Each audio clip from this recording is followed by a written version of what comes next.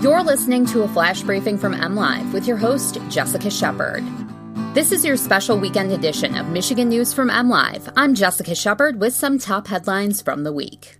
Some jury trials are canceled amid coronavirus concerns. A Traverse City port owner says no to Great Lakes cruise ships, and 24 pit bulls are rescued from an alleged dogfighting ring in Flint. Michigan residents with jury summons should double-check before reporting for duty. Michigan Supreme Court Justice Bridget Mary McCormick on Wednesday issued a memo to all state trial courts recommending they adjourn jury trials, civil and criminal, unless the defendant is in custody or there have been other long delays. The recommendations were to apply as long as Michigan Governor Gretchen Whitmer's state of emergency, which she issued Tuesday, remains in place. Royal Oak's 44th District Court canceled upcoming jury selection and has taken further precautions by canceling in-person reporting for probationers.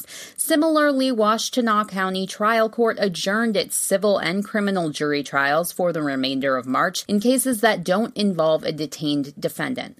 A spokesman for the Michigan Supreme Court said courts across the state were meeting to determine how and if they might implement changes to reduce the spread of the virus.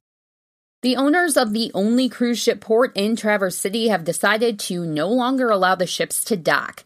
Previous plans to begin welcoming large international ships at the Greilachville Pier are now dead in the water after the board of the Discovery Center voted on Monday to disallow cruise ships.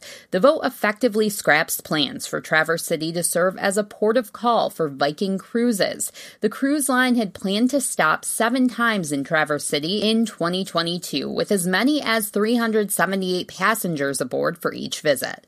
In the face of environmental and overcrowding concerns from the community, Discovery Center leadership opted to prioritize projects closer to the organization's mission, according to reports. Greilachville Pier was certified as a cruise ship port by the Coast Guard in late 2019. It's the only deepwater port in the Traverse City area that can accommodate the traffic. The pier is also being renovated as a large public space and is home to Traverse Tall Ship Company, which offers day cruises in Grand Traverse Bay.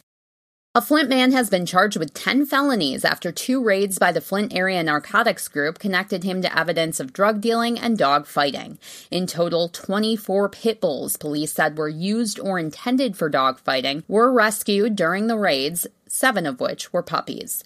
All 7 puppies have been adopted out by Genesee County Animal Control. 3 of the adult dogs were euthanized because they displayed aggressive tendencies and could not be rehabilitated, County Prosecutor David Layton said.